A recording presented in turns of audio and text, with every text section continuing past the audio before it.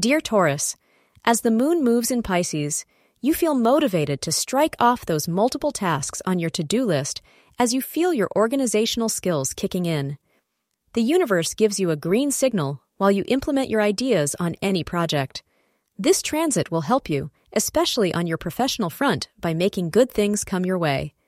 Astrologers predict you will be in a relaxed and ecstatic mood that will translate into making better life choices. Wear something in gray to attract good luck and opportunities. The time between 4 p.m. and 6 p.m. will bring good luck, so schedule your important tasks or meetings accordingly.